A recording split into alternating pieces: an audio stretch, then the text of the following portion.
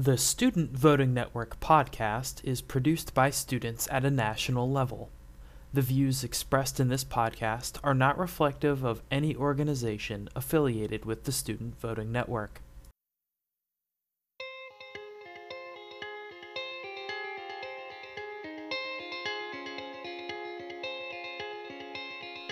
Professor Grace, thank you so much for being here today to talk to the Student Voting Network podcast about your experiences and indeed your opinions about the ongoing status of student activism. Rates of unionization have dropped dramatically since their peak of approximately 33% in the 1950s. According to the Bureau of Labor Statistics, rates of worker unionization hover around 11% as of 2020. Why should activists and organizers be concerned about this massive drop-off in union membership? This is a theme that I'll start with and come back to. You always have power in numbers.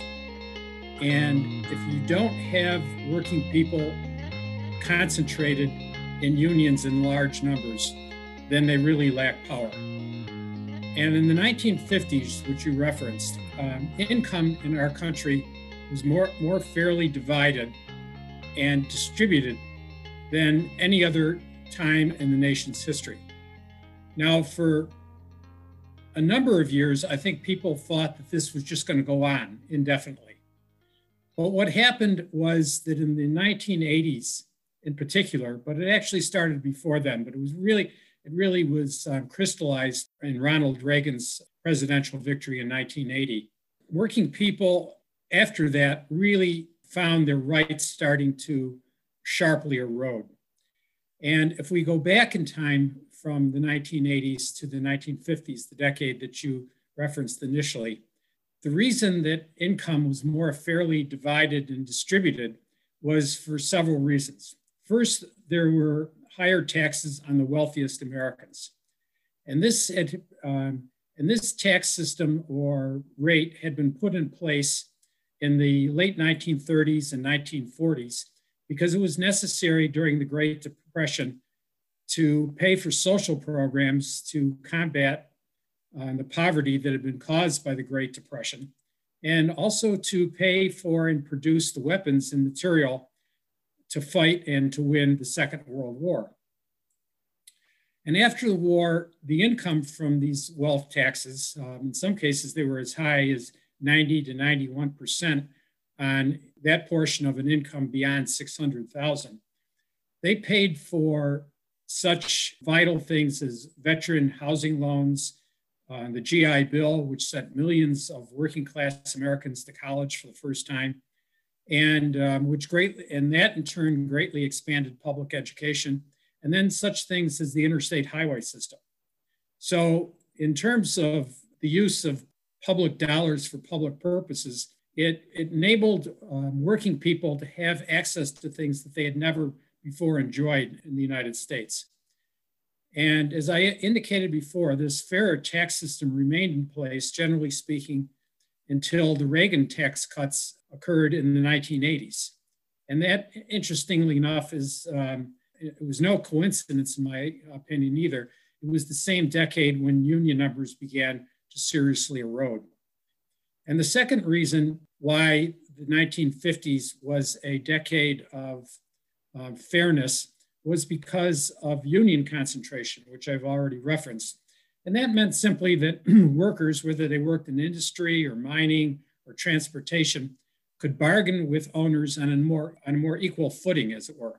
Workers used their numbers and their solidarity to get back a greater share of the wealth that they produced for their employers. And they were also able to bargain for health care, for pensions, for time off, for paid vacations, and they also were able to make their workplaces safer. And the greater percentage of workers that are organized, the more power they possess. It's elementary, perhaps, to you and I, but it's something that a lot of people don't pause to really consider and understand. And of course, the same works in reverse. The less concentrated workers are in unions, the less power that they own and possess. And with less power, It's the employer who's making the decisions, not the workers through their union organizations. And increasingly, there's two kinds of unionism. There's business unionism, which focuses very narrowly on just the people that are represented by a particular union. And then there's something called social unionism. And I think in the 1950s and 1960s, social unionism was represented by a number of unions, probably not the majority, but a significant number of them. And this simply meant, in my estimation, that unions understood that they needed to use their influence to promote social change, the larger social good beyond their own membership. And while there are a number of good examples, to me, the UAW always comes to mind. There was the union's president, Walter Reuther. There's the famous scenes and still photos of him marching with Martin Luther King in August 1963, the day when King made his impassioned plea for economic and racial justice. And we would do well to remember that the march that August day was billed as one for jobs and freedom. It wasn't simply a question of racial justice, because King, as well as the unions that supported that march, understood that you couldn't really have racial freedom in this country unless you had economic freedom for the broad masses of both white and African-American workers. And of course, now the country is even more diverse. Back then, we could speak mostly of white and black, but there's a much larger percentage now of Latino workers and Asian workers and people from throughout the world now live in the United States. And interestingly, too, aside from the issue of racial justice, there was an organization that I belonged to or was affiliated with for a brief time when I was in college, the Students for Democratic Society. And when they got started in the early 60s, they were called SDS for short. They received grants to help start their, or to help further their organization from the UAW. And the student group's most important gathering, which was held in 1962, actually occurred in Port Huron, Wisconsin, and it was held at a UAW summer camp. And the most important theoretical idea to emerge from the student group was the whole concept of participatory democracy. And simply put, that meant that ordinary people had the right to influence and determine that which most affects their lives. In other words, they should be able to participate in the decisions that affect their lives. And to me, being in a union represents much the same thing, bringing such rights and participation into the workplace. So you don't simply have a situation where the owners and their foremen and subordinate managers are dictating to workers without the workers having some kind of a say. So for all those reasons, I think that union concentration and union density is something that is vital not only to working people, but I think for the health of the entire nation. And so to that point of coalescing power and exercising that power as a union, fusion voting occurs when two or more political parties endorse the same candidate as a means of advancing commonly held beliefs at the ballot box. Notably, however, the process is only technically legal in 8 states. How can this process help build, maintain, and restore union as well as student power at the ballot box in New York and elsewhere? Well, in the electoral realm, the decline of unions has meant a loss of political power. In addition to economic power, working people would leverage through their contracts. Particularly in the 70s and 80s and right through to the 90s, unions were losing their political power in the Democratic Party. I think that was best represented by the election of Bill Clinton, who famously put aside the influence of the Democratic National Committee, and he created his own vehicle in order to help further marginalize unions. He was once described by the president of the Arkansas AFL-CIO, a man who had known him well and had to deal with him as governor, that Bill Clinton was the kind of man who would come up to you, shake your hand, look you in the eye, and then he would piss down your leg. So that's who we wound up as president for 2 terms. And when unions lost their influence in the Democratic Party, it in turn heightened the influence of labor-hating forces in the entire United States. And the absence of union education left unorganized workers, who are now the vast majority of working people in the United States, open to claims of falsehood. And we saw all kinds of falsehoods that were being articulated during the election of 2016 and beyond, of course, well into 2020, and we're still dealing with some of the consequences of all of that. And white workers were told that minorities steal their jobs or force them to pay higher taxes for social programs that they don't use, and many things that were far more vicious than that. And in New York, as you've indicated, it's one of the states where a third party can cross-endorse a candidate.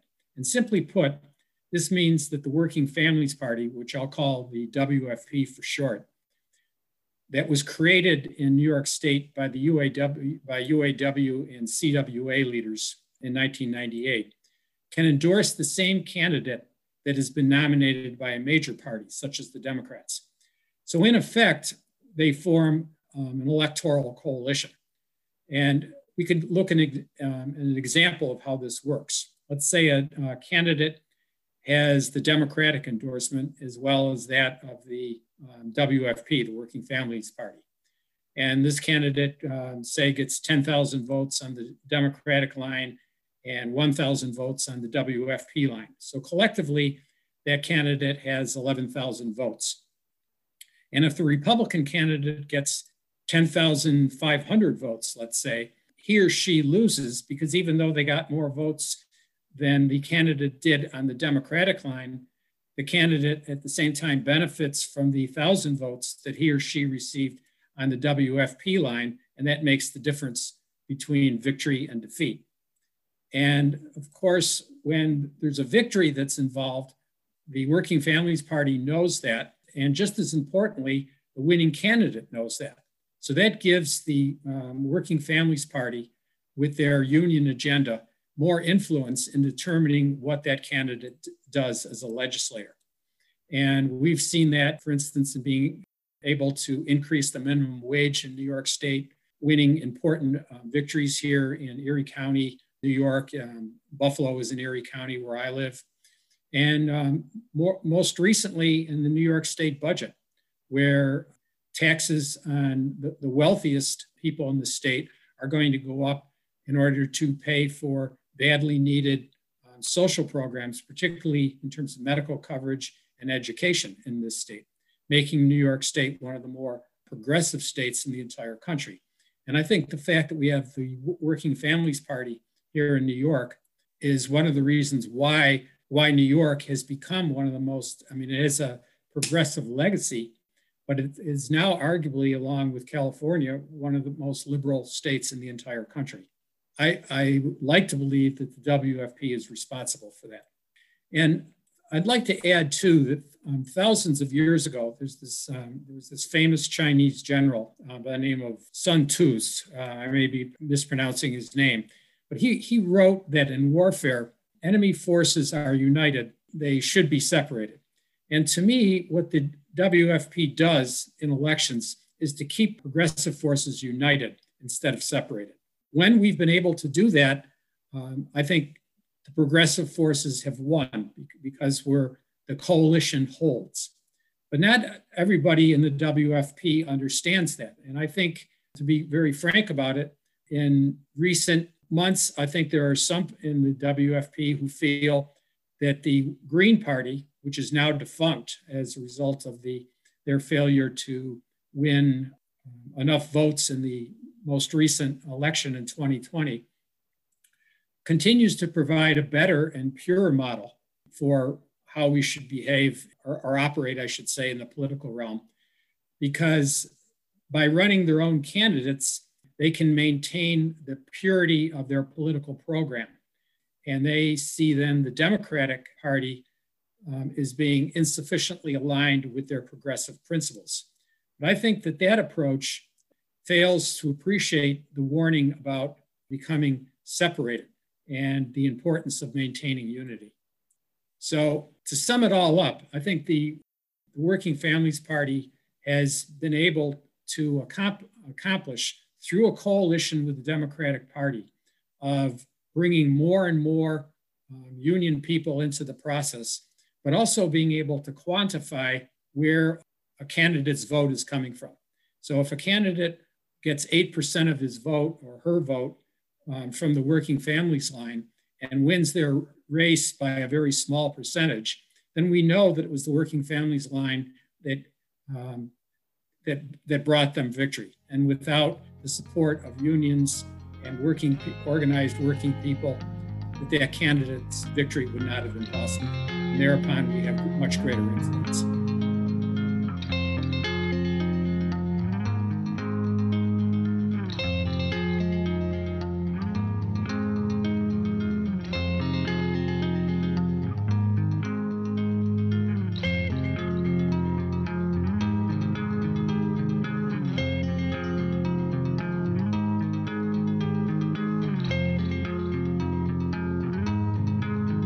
And so what types of mobilization tactics then can organized labor engage in to incorporate student activist voices? And furthermore, how might young people in these spaces become more engaged as a result of those efforts?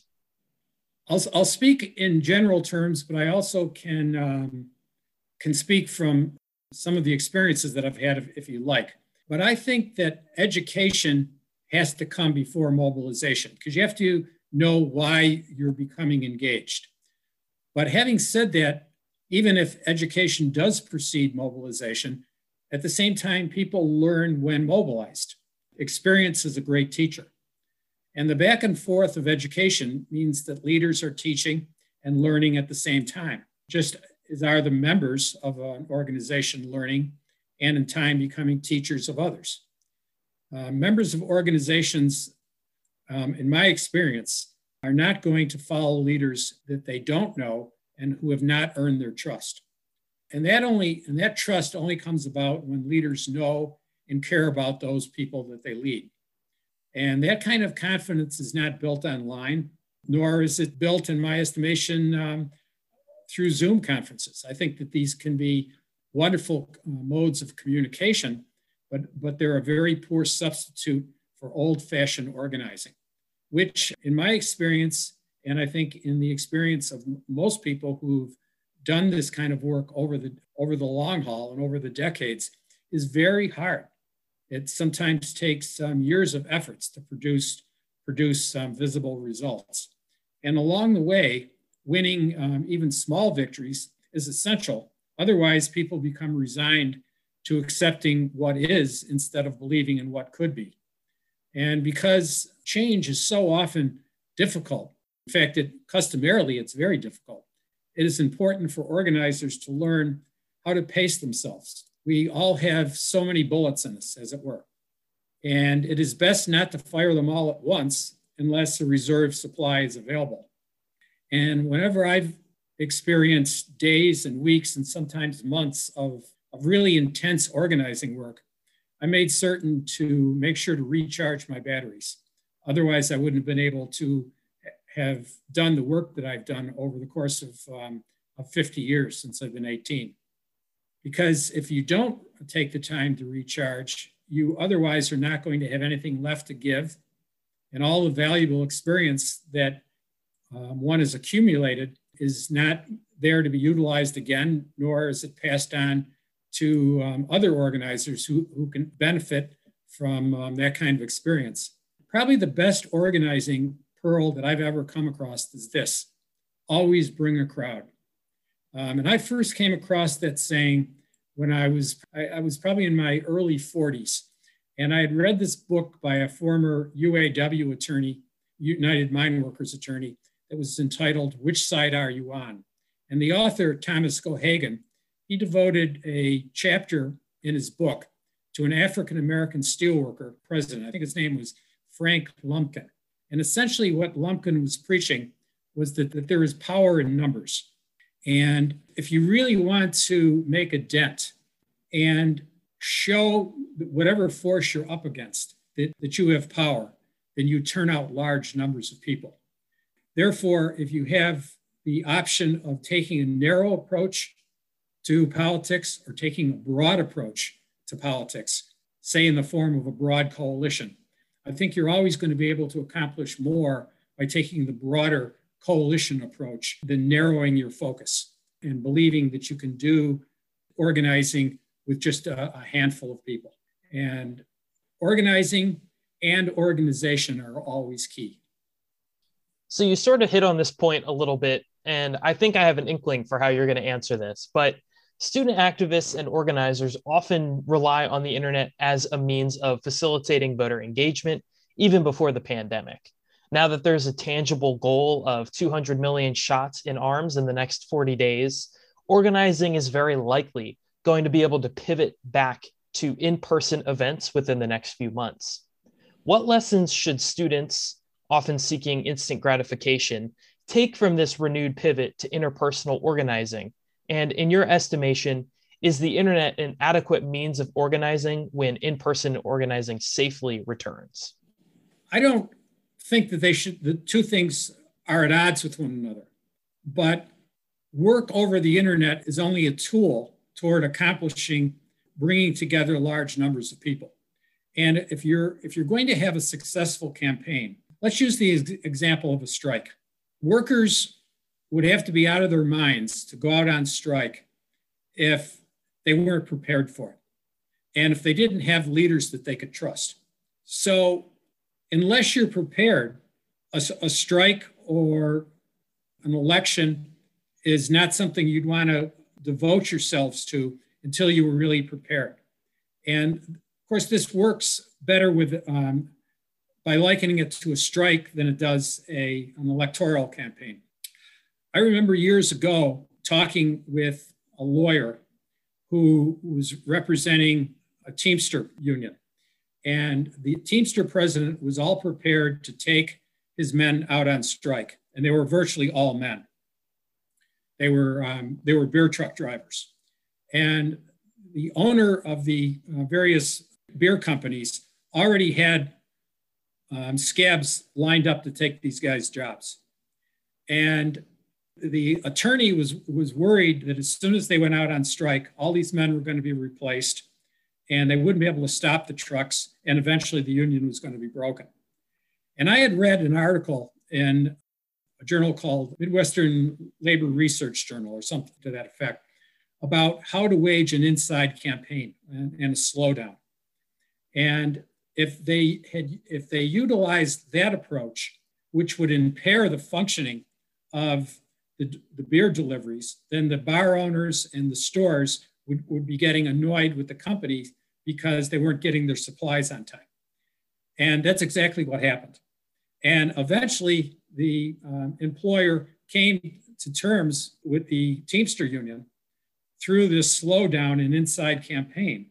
Whereas if they had gone out on strike, they probably would have been slaughtered and had their union broken. They knew how to marshal and best use their resources.